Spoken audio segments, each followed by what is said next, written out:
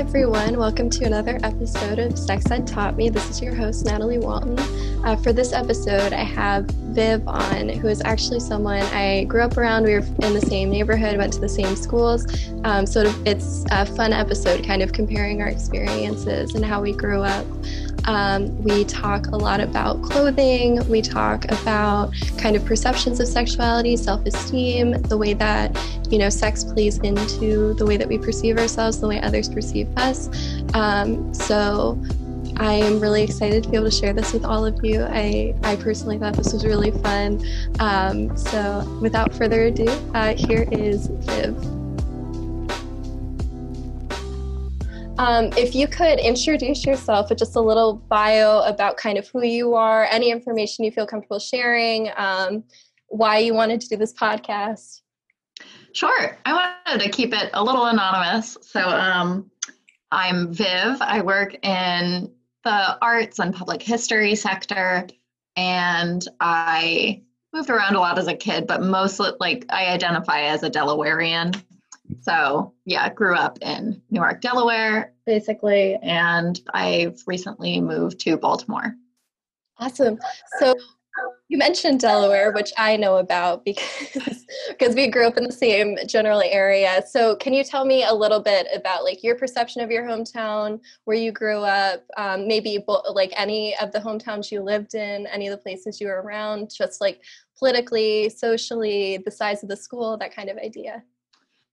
Sure. So, growing up in northern Delaware, it's a pretty small town where a lot of people, everyone knows everyone, or someone who knows someone. So, and the whole state of Delaware is basically like that. So, in a town that's very concentrated, I think. And politically, I'd say it's a pretty blue area, being a college town. But so I went to a public high school. So we actually went to high school together. You know how it is. But it was a very large school too. There were over 1,000 students, so pretty packed classes and a pretty diverse group of students too. So it was definitely an experience. And then do you know what kind of sex ed program you had, or how did you perceive the sex ed program? So this is in terms of abstinence only, abstinence-based, comprehensive. Yeah, I saw that. I was like, oh, I don't know how I would officially classify it. I think it definitely leaned on abstinence, but they did give us sexual advice, and it wasn't abstinence only, and we did get some form of education.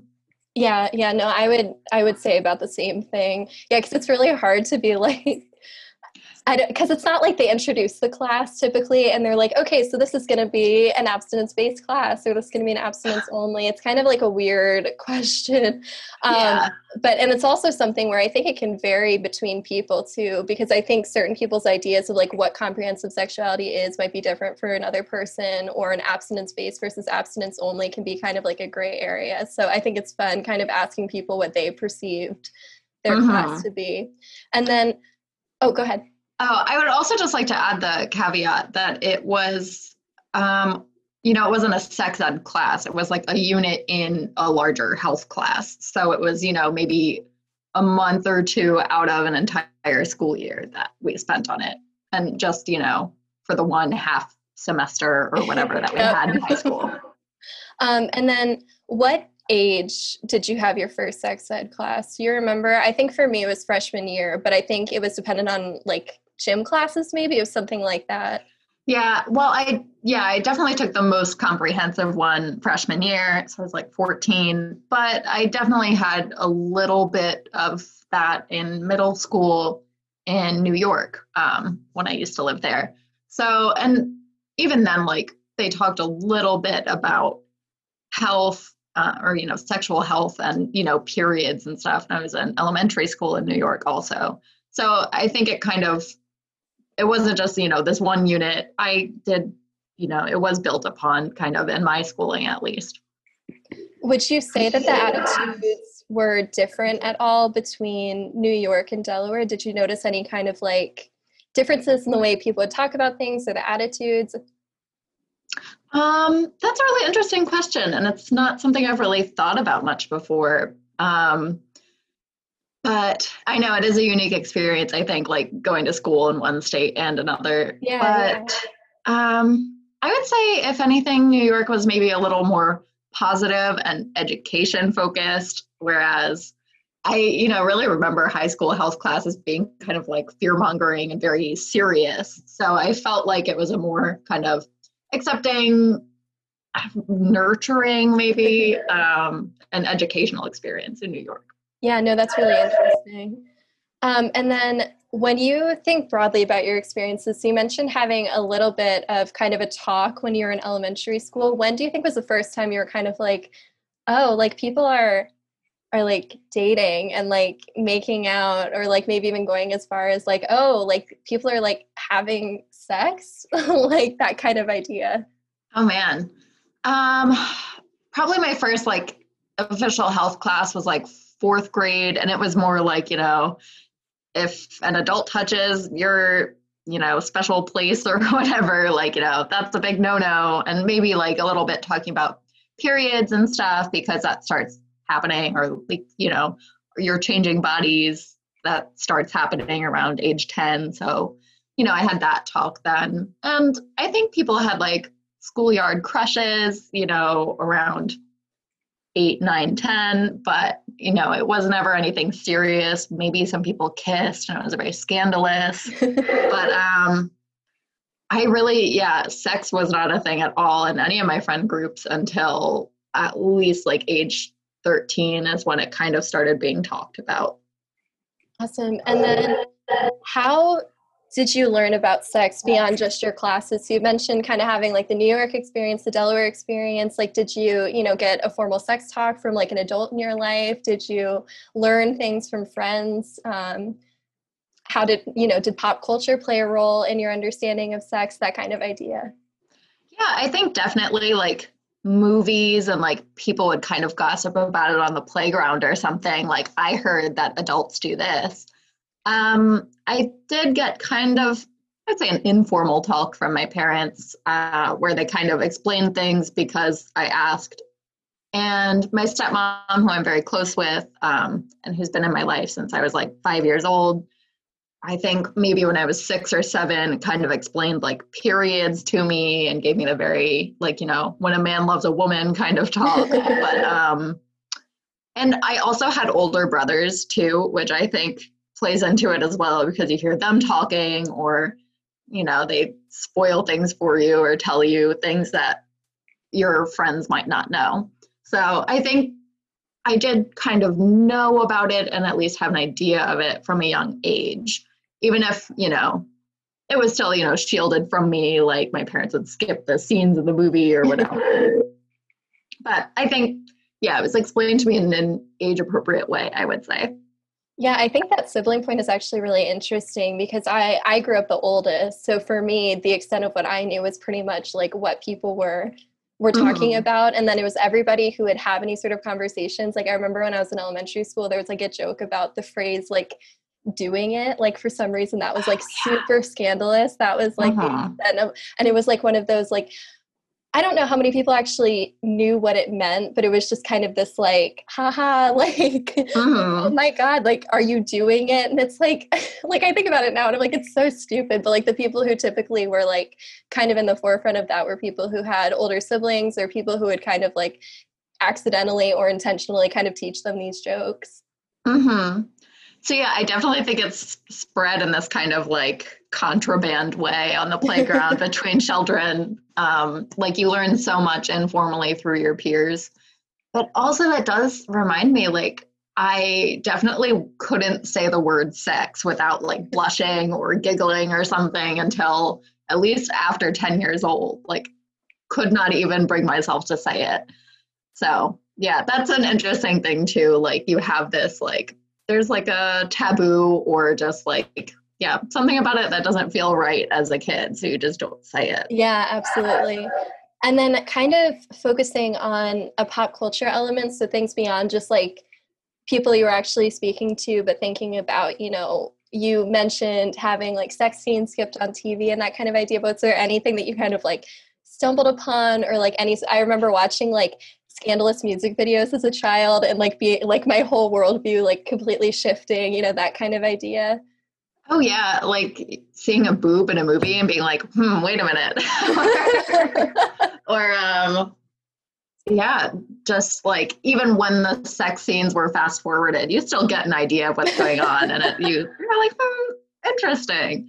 But yeah, and music videos is actually a really good one because they could be pretty scandalous, I guess. Yeah. No, and then something that we kind of talked about before this podcast was the importance of clothing to you and kind of perception of self and the way, and I kind of wanted to ask you a little bit about what clothing means to you in terms of understanding sexuality, understanding yourself, that kind of idea. Yeah. Oh man, I could talk about this forever. It is like a big part of my field too. So I also have a very like academic understanding and interest in clothing as well as a personal one. But clothing is just so amazing because it tells you so much about society. You can understand like economics, like military politics, what's going on in a certain era, or the concept of gender roles at any given time just through clothing. But especially now, you can tell so much about a person's personality and interest through their clothing and the way that they choose to express and represent themselves outwardly. So yeah, clothing I think has always kind of been a thing for me. So, but yeah, and seeing how that develops too, like since I was a teenager and could start like actually dressing myself a little more and having more of a say in what I wear.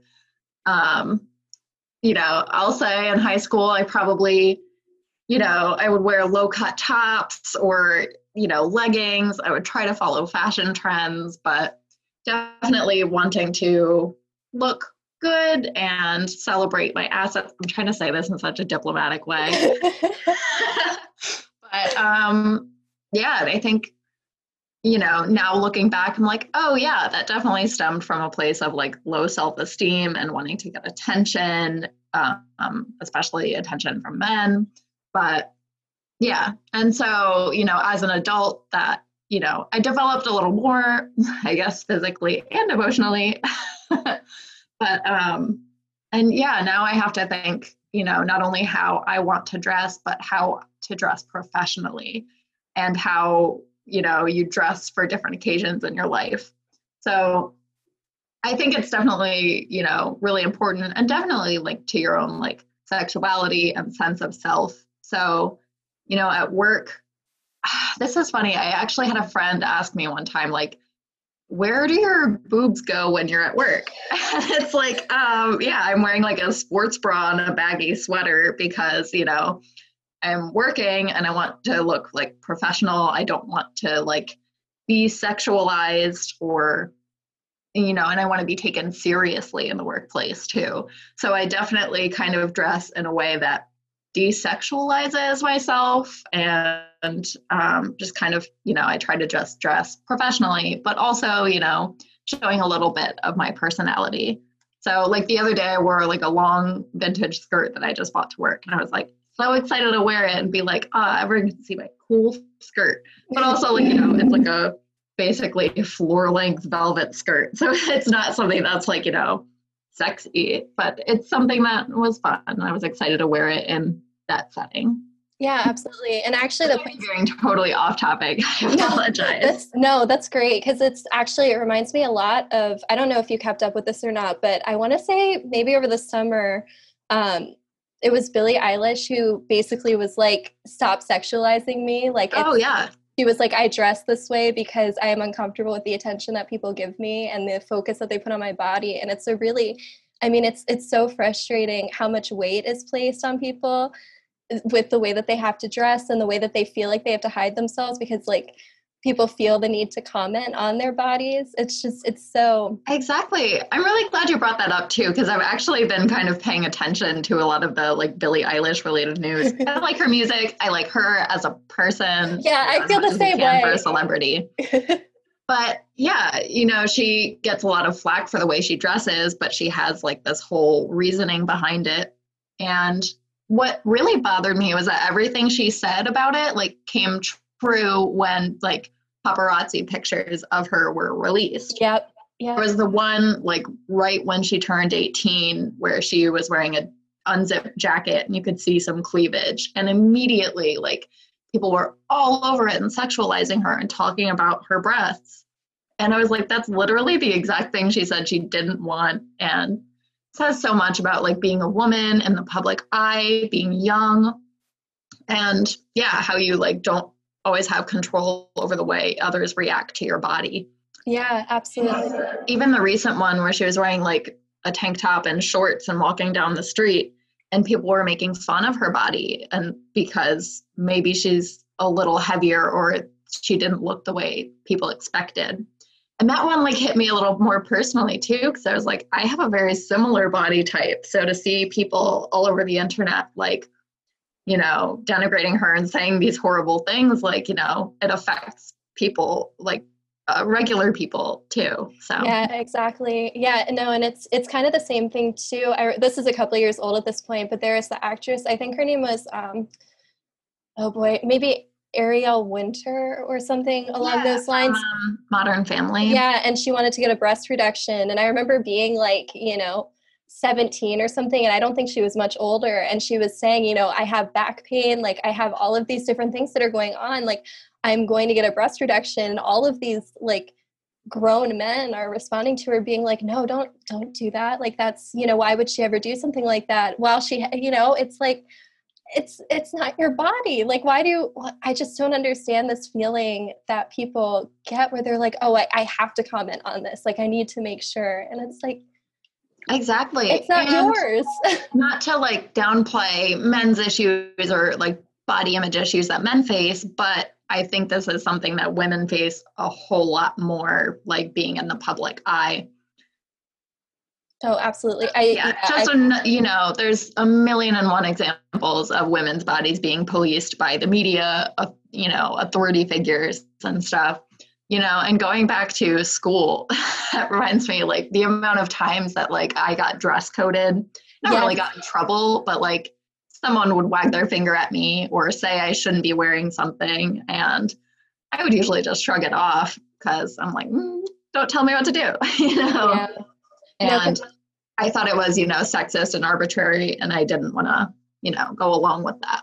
Yeah, exactly. I remember being in like middle school and I remember getting dress coded for the shorts I was wearing. And it's like, when I think about that, I'm like, you've got to be kidding me. And like, there's girls in my class who'd get dress coded for like having, the rips in their jeans. So it's like they have too much leg exposed. And it's like, it was hot. I took the bus into school because I was in middle school. It's like it gets hot on buses. I don't know what else you want me to do. Like, yeah, especially we actually went to the same middle school too. So, having, bad air conditioning and stuff, like, what do you want us to do about it? And yeah, they would never say anything to boys, really.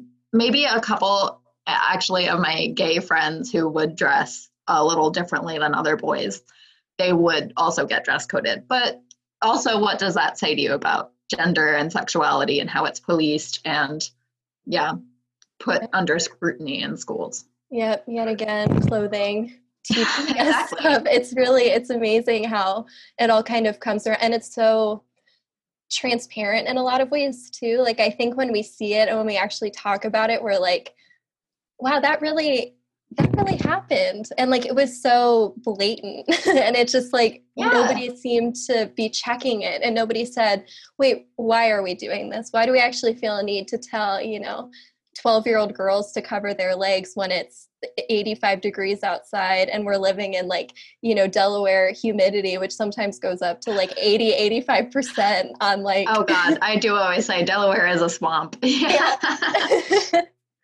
And, not to mention like the fraught and troublesome aspect of adults sexualizing the bodies of teenage girls, which is a whole other issue that's, weirdly accepted, but really shouldn't be. Yeah, no, that's one of those things where it's like, okay, so it's always adults who are making these rules. It's adults who are doing the dress coding. They're the people who get to decide what is like quote unquote sexy, which makes me so uncomfortable to say, because it's, I mean, they're policing children and they're telling them that they're being inappropriate with the way that they're dressing, when most of the time it's just them being comfortable. I mean, it's, you know, it's just trying to regulate body temperature, or just trying to like, I don't like wear leggings, which I know is another thing that frequently got dress coded. It's like, we just want to just let us wear clothing. And I know this is kind of one of those issues that people talk about over and over and over again at different schools, but it's like, we're still facing it. Like, it's not like it's going away, even though people keep bringing it up and saying how outdated it is. So. Oh yeah. And another thing, I know I'm like totally off topic and just. No, this is great. But thinking about how different bodies are too. Like, I could wear the same exact shirt or pair of shorts as a friend of mine, and it could be scandalous on me and be totally fine on them. This is actually something that's happened to me a lot in my life, just because of the way my body is built. So, you know, the fact that they're trying to also put the same standard on different people and holding people to different standards over things that they can't control is also problematic. Yeah, absolutely. Absolutely. And then, okay, so shifting gears just a little bit. Yeah, sure. Feel free to bring clothing back at any point. I love talking about this. But how do you think these experiences, so actually this is relevant to clothing and, you know, sexualization as a child, essentially, and that kind of idea. What experiences do you think shaped your perceptions of sex? So how do you think you came out of that, if that makes sense? Oh man. Wow. Yeah. What a question. I think a lot of it is formed by friends, and you're kind of like, you put yourself on this timeline compared to everyone else around you. Like, oh, all my friends have had their first kiss yet and I haven't. Or, you know, moving on, like, oh, all my friends have, like, you know, at least gotten to second or third base and I haven't even had my first kiss yet. So it's, yeah, you definitely compare yourself a lot to your peers, and like what you see in media too, like teen drama shows are so full of sex and sexualized that like it kind of normalizes it, and it's something that you think you should be doing. So maybe even if you're not ready, you might start doing things just because you want to catch up or something. Yeah. At the same time, you know, you are curious about things. I remember, maybe TMI, but like I thought penises were gross until I was like 14. And then I was like, wait a minute. Like, that's kind of the age where like I had, I don't want to say a sexual awakening, but I guess that's what you would call it. So I think part of it is like natural and your own body's drive, but also a lot of it is kind of driven and influenced by society. Yeah, absolutely. And that's a really interesting point too, because like, I know I was deeply closeted at this point, like just fully. So like for me, it was so confusing having all of these people who were talking about all of these milestones, and like nobody ever once checked it. Like there was nobody who came in during like my health class and was like, hey, by the way, you don't have to feel this way about men. Like we're talking about it in, you know, this very binary, very like hetero way, but it doesn't need to be that way. Like there was nobody who ever once checked that. Like, so it was really confusing kind of growing up and being like, yeah, okay. Like I don't know. Like it's really, really hard to, I think, navigate as a teenager when nobody explicitly says like, this is okay for you. Like we're, you know, this is how it works. This is how the body works. This is, you know, who you might be attracted to, that kind of idea. So yeah, I definitely kind of get that, and the milestones and this feeling of like needing to keep up, but nobody was telling me how to like keep up. You know what I mean? So. Yeah. I don't know if this is something you want to include, but you know, I always remember thinking like, oh, Natalie is so pretty and cool, and like guys are into her, but she doesn't really date anyone. Like, good for her. She's just doing her thing. And then, you know, years later, like when you came out and I heard about it, I was like, you know what? Some things are starting to make sense. Yeah, no, I feel like that's what it was. It was like so long of just trying to figure out what the pieces were and just trying to be like, why is it that none of this is making sense to me? Like people would very explicitly say these things about, you know, like wanting boyfriends and wanting to go out and like wanting to like, you know, try new things and stuff like that. And I was like, really? Like, I was like, I just thought it was like, you know, really shy or just like didn't get it or like I was picking the wrong guys or like whatever it might have been. And it's like so much of this could have been avoided if somebody had just very simply said, like, no, sometimes you're just not going to feel that way about men. Like that's like just point blank. Like sometimes that's just how it's going to be. Yeah. Like, And I know I spoke to you about this a little beforehand, but yeah, I have like kind of pretty recently more come to terms with my own bisexuality. I love to hear it. I know, yeah. So, and honestly, like I do feel like weight has been lifted, or yeah, it feels right. And I think, you know, a lot of that, like you said, health class is very binary and heteronormative. And it always, you know, I always kind of knew like, yeah, I'm attracted to women, but like, how important is that? Like, maybe I just won't really do anything with that because it's easier to be straight, or yeah, I don't know. Women are cool and it's hard to hit on them. And there's so many like gender norms and societal norms at play. So, but yeah, it really is worth it and important to like be who you are despite all that. oh, absolutely. And it really stresses how important it is to have, I think, adults in our lives or even just like people we look up to who can validate a lot of our feelings and we can go back to. It's this whole idea of like people fall through the cracks of sex ed, like people don't get the sexual help that they need or just even the general like personal information that they need, stuff that could literally change their lives. Like they're not receiving this information. It's, you know, I went 20 years before I was like, wait, like maybe I've been looking at this wrong. Or it would like show up in small ways and I'd be like, let's repress that. Like we're not going to think about that right now. Like that's a lot to unpack. And it's like, yeah, I mean, I will say I am so grateful for all of these different like books and movies and TV shows that I've been seeing where it's like at least trying. Like I know we make jokes all the time about, you know, queer baiting and like all of these different shows that like try their best but like don't exactly get there. But I'm so appreciative of even things like Riverdale, which I mean I haven't watched extensively, but it's like we get to see like girlfriends, like we get to see like they are girlfriends who are on the screen and they sometimes show up in like my Netflix little like ad things. Like it's very apparent that they're in the show, and I just think that's so wonderful and so potentially life-changing for people, because like for me it was, you know, being 14 and very quietly looking at like lesbian couple Tumblrs and being like, why do I keep going back to these blogs? I don't know. I couldn't possibly tell you. I keep going back to them. They just seem like such a nice couple. Like, oh my gosh. Yeah, I definitely think that there's been like a cultural shift and, you know, more sexualities and, you know, breaking the gender binary, like that stuff is all being much more accepted now. And I have a younger brother also who's at the same high school. And, yeah, like he talks to me about like his one friend who's non-binary or, you know, and I just like hear all of the stuff that these teens are going through and it makes me feel really old, but also I'm like, wow, like things I feel like are so much different and have progressed so much and have become so much more like accepting and, you know, just things are more fluid and things aren't as strictly defined and labeled now, I think. So yeah, I hope that that's also being, you know, translated into authority and education and our systems.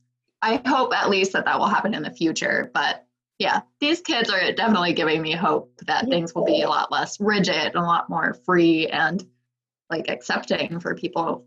Yeah. Oh, absolutely. Yeah, because I know my youngest brother who just started high school, he goes to a different high school, but just started one.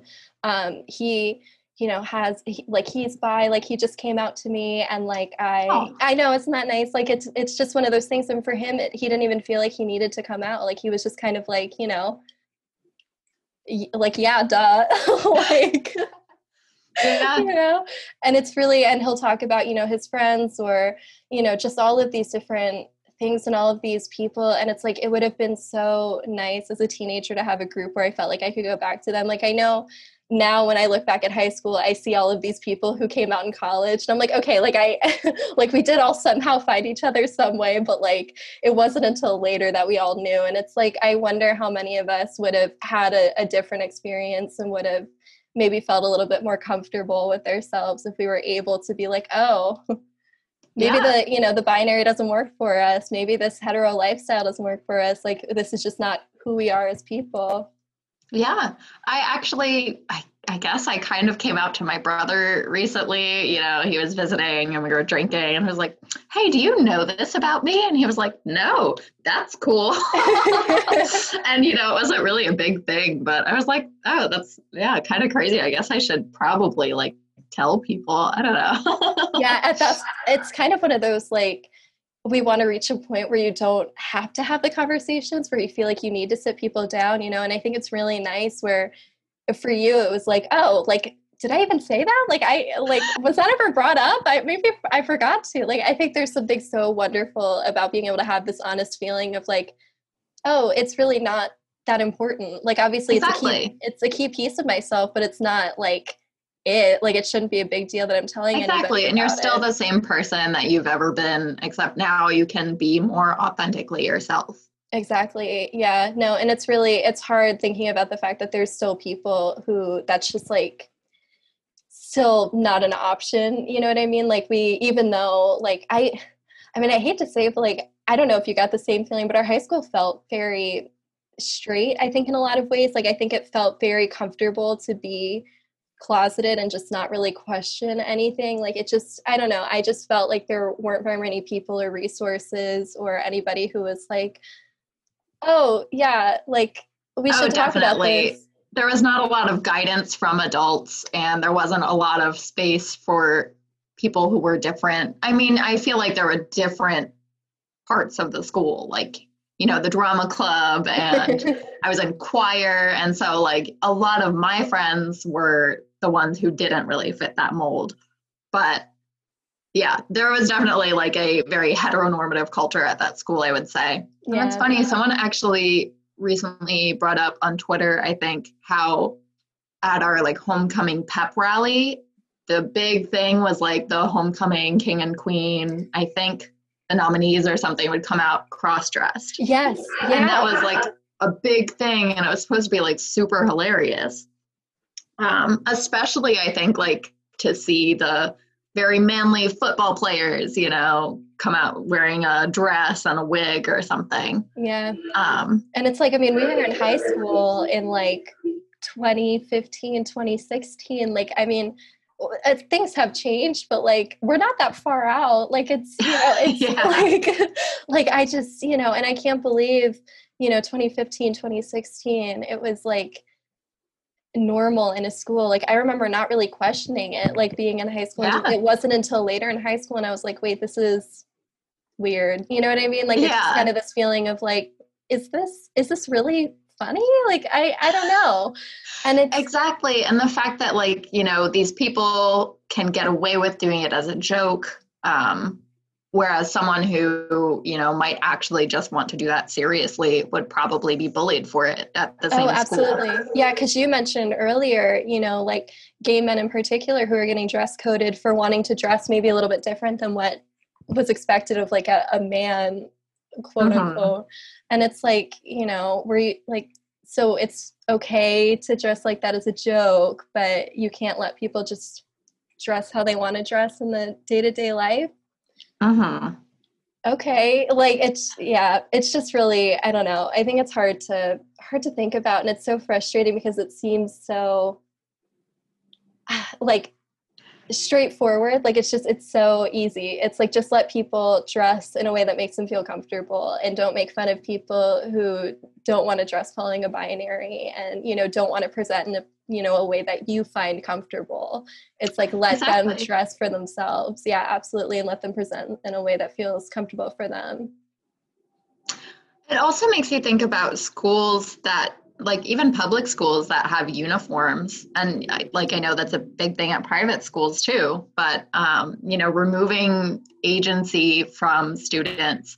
I know there are some positive arguments for it, like it prevents people from being bullied based on like class issues, but at the same time, it removes that agency and that like canvas for expression that kids have, and the way that you express your gender and your sexuality. You're not allowed to explore that in school. And, it's like this system of authority that's being imposed upon these kids' bodies just because it's easier for them. They don't have to deal with, dress coding or, sexuality. They can just kind of erase all of that by having everyone wear the same thing. Yeah, absolutely. Absolutely. And I'm not totally anti-uniform, but, I think that is something that has to be talked about.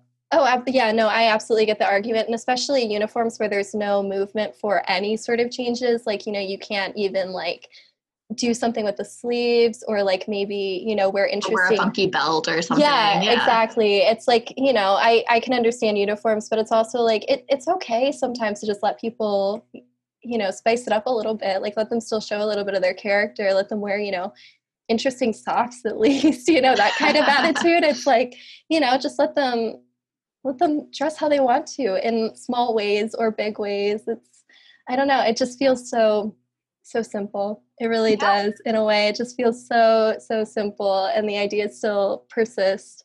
And it's like, I know it feels radical to say, and I think this is something where I've kind of gotten used to and gotten very comfortable with in the last couple of months, is this idea that like what I'm thinking is not radical. Like these ideas are not ridiculous. These are not new. Like this is not something I'm just bringing up now. It's like, and I mean, it's super relevant when we're thinking about, like the Harry Styles cover with Vogue. It's like all of these arguments where people are like, why would a man ever dress like that? It's like have we not moved past this at this point? Like, are we're really still here? It's ridiculous to me. And it seems so simple that it should not be something we're talking about or something we're having arguments about. Oh, yeah. And, along with the Harry Styles thing, people were talking about, I want to say Young Thug, but also you think of like Lil Nas and other like Black male rappers who have been breaking those gender boundaries and dressing in these different ways. And they haven't gotten as much attention maybe as Harry Styles has. Yep. But, he wasn't the first one to do it. So I think that's also important to think about, and how race and pop culture also influences fashion. And fashion is, inherently linked to gender. So, oh gosh, it's all interdisciplinary. It's all interconnected. Yeah, no, I really appreciate that point too, because that's something that I think gets missed a lot in the conversation about specifically the Harry Styles cover, where he's not the first person to try and do this. He's just someone where people happen to latch onto this particular cover. I mean, granted, Harry Styles is one of the biggest celebrities in the world, but it's one of those things where people really did latch onto this idea, and it's like he is by no means the first person to ever try and do something like this. And and it's also something in particular too, where as far as I know, I think he's, a straight cis man, maybe. I'm not sure. I don't want to speak for him, but it's, kind of this idea that it's okay because he's, you know what I mean? Like, I don't know how to articulate it properly, but there's kind of this idea that if you're doing it just on a day-to-day basis, if you want to identify something like genderqueer, it's weird or it's too out there. But if somebody like Harry Styles wants to wear a dress, it's, super interesting. And he's like breaking down all these norms. And it's like, exactly. And it's just like the high school cross-dressing event that we were just talking about. And I realize in an audio format, people cannot like see me emphatically nodding along to everything you're saying, but it's happening. It's like I'm trying to like get these thoughts articulated in a way, and I'm like trying to like pull together as you're like watching me try to like think. So I know we have like 15 minutes left pretty much. So I just want to make sure that we're like touching on all of the things that you wanted to talk about. Absolutely. Yeah. Let me see. So is there anything, okay, this actually might be a really interesting question. So what do you think you were told about sex? So, like, if you could sum up what the message was you were supposed to take away from like your sex education or kind of the perception of sexuality growing up, what do you think that would be? I think definitely in high school, like I said, it was a lot of fear mongering. So it was a lot of like, sex is very serious and losing your virginity is a big deal. And they really played up the threats of STDs. And I remember this weird lecture they gave us about like oxytocin and how when you have sex, it bonds you to a person and forever. And they really make it out to be so serious. And, they always end it with like, abstinence really is the best way to like stay safe. And it's like stop trying to like push your agenda on me and stop trying to like scare me and threaten me and just like be honest with me. And so, I really rejected a lot of what they were trying to tell me because it didn't feel like it was coming from a place of honesty or like they actually cared. And it seemed like they were just trying to like put this blanket panacea on all of these like, horny teenagers to like just, try to, make it a non-issue. But I really think that it should be more comprehensive and less fear-based and more honest. Yeah, no, I think that's a super interesting point because I remember taking probably a similar structured class because I think we would have only taken it about a year apart, where it was something about like, once you have sex, like with a certain number of partners, you'll never be emotionally bonded. Like every partner you have, you're going to be less and less emotionally bonded to them. And it's like, imagine telling a bunch of teens that like, you'll eventually lose your capacity to like care for a partner. Like it's this whole, like, I still think about that constantly. Cause I'm like, that is such Me too. I remember reading that, be like, that's messed up. Yeah. It's such a strange message. And it's like, I mean, I don't have a background in psychology, so I can't sit here and be like, oh, I know how the brain works and how like, brain chemistry happens and things like that and like bonding. But it's just like, it seems like because it was never presented with any sort of like medical evidence or any sort of like proof that this is actually how it worked. It was just kind of this idea of like, don't have a lot of partners because eventually you're going to lose your capacity to love. Like, it's like, okay, cool, great. Oh my gosh. Yeah. I feel like I could also like testify now that is just certifiably not true. Oh my gosh. Yeah, wow. You also get so much clarity as an adult, even just in your early 20s as we are, that, on things in high school. I always thought they make such a big deal about virginity, especially for girls. And it's really not that big a deal. It's like, you're going to do it so many times in your life. It just happens to be the first time. And everybody's as awkward and a little uncomfortable. So I think like putting so much emphasis and like importance on it for teens also really is sending the wrong message and just makes it a much more unhealthy experience. Oh, absolutely. And I think the interesting part about it too is like, there's so much emphasis put on this idea of like in the sex ed world, we call it like the sexual debut, which I always find really funny. I think I've told you that before, but that term is like, so I love it. I don't know. That. It's like, I'm having my debut and I'm a star. It feels so like fun rather than like super serious and like something that you lose. Like it's something that you participated in and it's something that it's you, like this is your time. So I've always really liked that language. But what's interesting is we put all of this pressure on ideas of like, virginity and your first time, but we never actually teach anybody. We never say like different things like, hey, it shouldn't hurt. Like just because it's your first time does not mean it should hurt. Like that's not how the body works. Or, things like you might bleed, but that doesn't necessarily, like it's not a given. And it's also not something you should, expect. Like if you do bleed during sex, in some ways it can be something where you're like, oh, maybe we need, lube or something, or we need to have more foreplay. It's like, it's a sign from your body, that kind of idea. Like nobody ever tells you that stuff. You just have to learn it. Oh, how I wish they taught you about foreplay. I think me and so many other women would have had a lot better sexual experiences when we're young if that was, more talked about in mainstream. Yeah, absolutely. Yeah, and it's funny because they don't really want to teach you how to have sex because really their goal is for you to not have it. But yeah, I think there has to be some way for teens because not that everybody, has their sexual debut in high school or when they're a teen, but a lot of people do. And I think there has to be a place for them to get honest education and a resource for them just to make things healthier.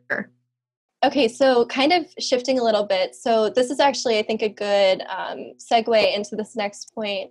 How has your understanding of sex changed over time? So we've talked about this a little bit already, but do you feel like this was an intentional growth, or do you feel like you kind of just would happen upon knowledge as you grew up? Was there somebody who sat you down, like a doctor who was like, hey, this is what to expect, or, Yeah, well, I'm glad you are asking this because that's actually what I wanted to talk about next, just kind of naturally coming up.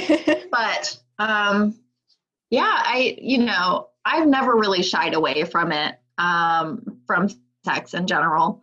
And, I'll say it, I had my sexual debut in high school and I've had plenty of sex since then.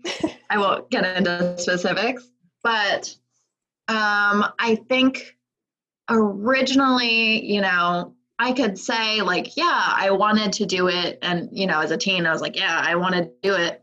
But, looking back on it now, I'm like, I think I had as much sex as I did or as early as I did because, it was coming from a place of low self-esteem. And I was like, maybe if I do this, someone will like me and I'll have a boyfriend or something. This is very real honesty time. But yeah, and I definitely, used my body or did things that maybe I shouldn't have or that now I regret because of that. And that ties back into the way I dress too.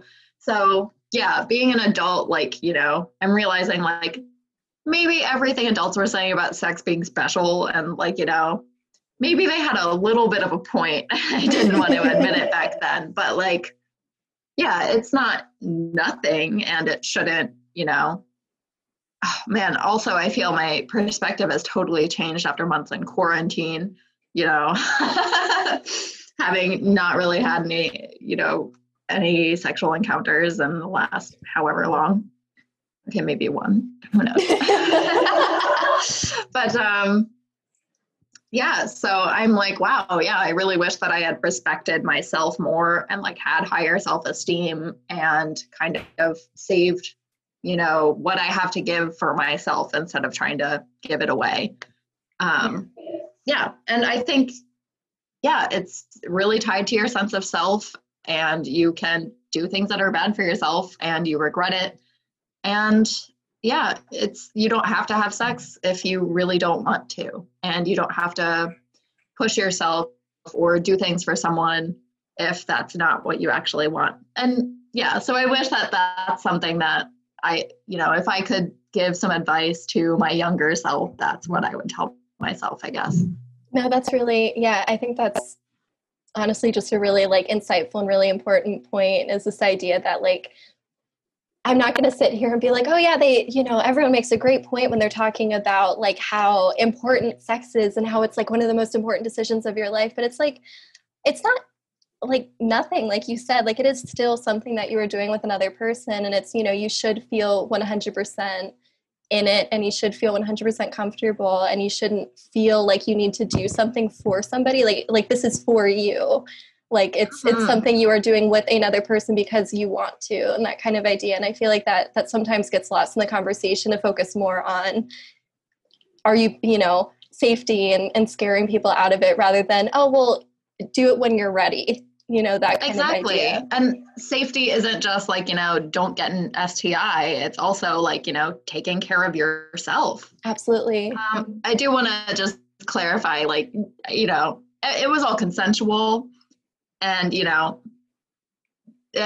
maybe just my personal feelings changed after it, but I don't want, alarm bells going off when people No. Yeah. Because I think there's I think that's important too, is kind of this idea of like, it's just part of growing up in a lot of ways. It's kind of figuring Exactly. out You make like, mistakes.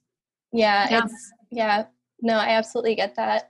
And then kind of going off of that, so what do you hope to see in the future that people learn about sex? So like, is there anything else? You've already kind of touched on one point, but is there anything else that if you could like make sure that every person knows and every like teen growing up knows, what would you tell them? Oh my gosh. I think like I think it's important for people to kind of explore their own bodies and desires and wants and needs and like really recognize what they want and why they want it. And I've said this a couple of times now, but yeah, it's definitely about having reliable resources where you won't be judged and, it's coming from a place of honesty and care. I'd love to shout out Planned Parenthood. I think like I've been going there for like all of my women and sexual health for years now. And I've had bad experiences with doctors in the past, but as soon as I started going to Planned Parenthood, like I had all my needs taken care of, even things that I didn't think I needed. They're like, hey, do you want a free STD test? And I'm like, sure, why not? Like, might be fun. But yeah, and I feel like that's the only place where I haven't been judged for my sexual choices and yeah, they're always just there to give you the resources that you need to be safe and healthy. Yeah, no, I think that's a great point to kind of wrap up on, and the idea of, the importance of normalizing testing and things like that and sexual health and seeking. Yeah, I think that's a great point to just kind of, because we talk about sexual health all the time, but we don't actually talk about getting tested. Like that's one of those things I feel like it's kind of lost in the conversation. Is like, don't do it and you'll never have to get tested. But then they say, if you do it, you might get it. And then they never tell you what to do after that point. And it's like, well, it's okay. If anything, it should be entirely normalized at this point. If you have multiple partners, if you're, experiment, whatever you happen to be doing, wherever you are in your, sexual journey, I don't know what else to call it, but, you should be getting regularly tested. It's, that shouldn't be, part of the conversation. It should just be, part of your health checkup. Yeah. I did have one half thought going back about, my own sexual journey, but just in general. Like, I think a lot about the orgasm gap, and it makes me so angry because, it's something that I've had experience with firsthand. And it's like, so many times when I was younger, a guy would say like, oh, I just don't like going down on girls. And it's like, okay, well, I'm not going to make you do something you don't want to, but like at the same time, they're expecting me to provide oral sex. So there was always a gap there. And just like I had sex for years and nobody ever gave me an orgasm. I was in a relationship, a long-term relationship, and I didn't have an orgasm until 3 years in. And even then, my partner decided like, oh, it's just so hard and it's so much work. Like it's not worth it. And I don't want to do it. And, having that stuff told to you, oh gosh, I'm tearing up a little bit, having people say that to you for years when you're developing sexually, like I think really does do a number on you. Oh, absolutely. And, I started telling myself like, oh, I guess it's just me. Maybe I just can't do it, or maybe it's just really hard. And yeah, maybe it isn't worth it and I should just stop trying. So, obviously that's not great. And so, I was always like, oh, well, I can at least do it myself. So I have that as an outlet. Yeah, I really do think we constantly put the burden on women to like be in control of their own bodies, is to be able to say like, this is what you have to do. And it's like, why is this not something that men are caring about? You know what I mean? It's mind-boggling to me that it's even something where it needs to be a discussion of like it is. I will admit it takes a little bit more work. Like we know that about we know that like that's been shown. It's a little more mysterious. It's not as cut and dry. Like, but it's it's not like it's impossible. Like, it's not like this mountain you have to climb. It's like there's ways of getting there. And I think that's the part that like people don't say. Like, they'll talk about, you know, like, oh, it's mysterious, then they'll just cut off the sentence there. And it's like, no, it's mysterious, but there's ways of figuring it out. Like, there's resources, there's, if you just ask the person that you're with. Like, there's no, like, you know, one, you know, there's no one technique or one thing. And yeah, it definitely is about honesty with your partner. But I definitely do wish they had said in health class, the female orgasm is real. How dare you even question it? The G-spot does exist. And, you know, it's important for both people to, like, you know, the female orgasm is important too. So many times it's like, oh, sex is just over when the guy comes and that's it.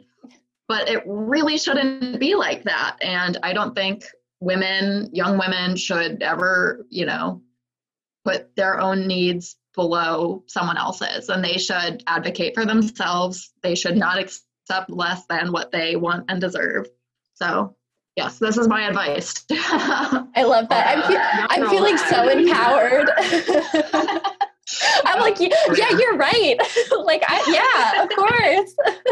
Yeah. So, and, oh man, I would also just like to add, my first sexual experience with a woman, I did have more than one orgasm. And I'm like, wow, love that for you. The world could be so different. And, you know, my life and it could be so different. And I think everyone deserves that and deserves to find something that does that for them. Oh, that's exceptional. That's great news. I'm so happy for you. Oh. All right. But I think that's all I have for questions. I know we could keep talking for so long, but I have to go pick up my food and I'm hungry. But thank you so much for chatting with me. Of course. Yeah. I'm really happy I could do this. Thank you for having me on your podcast thing. Hi, everyone. Before we, tune out, I just wanted to say thank you so much for listening to this episode of Sex Ed Taught Me. Thank you for supporting this podcast and supporting this kind of, ridiculous hodgepodge idea that I came up with, because I wanted to see it and try it out and see what happens. A huge thank you to Jake Miller, who is the editor and kind of just he mixes the podcast. He puts this all together for us. I honestly think he's the reason why you're even hearing it right now. So huge thank you to him, and huge thank you to our guests who are coming onto the show. If you are interested, you can find us on Twitter and Instagram at Sex Ed Taught Me. So hopefully it should be pretty easy to find. And if you want to send anything in to us, if you would like to be a guest, if you just have a funny story you'd like to share, if you have any questions or things you want to clarify or whatever reason it might be, you can also email us at sexedtaughtme@gmail.com. But again, thank you so much for tuning in, and see you next time.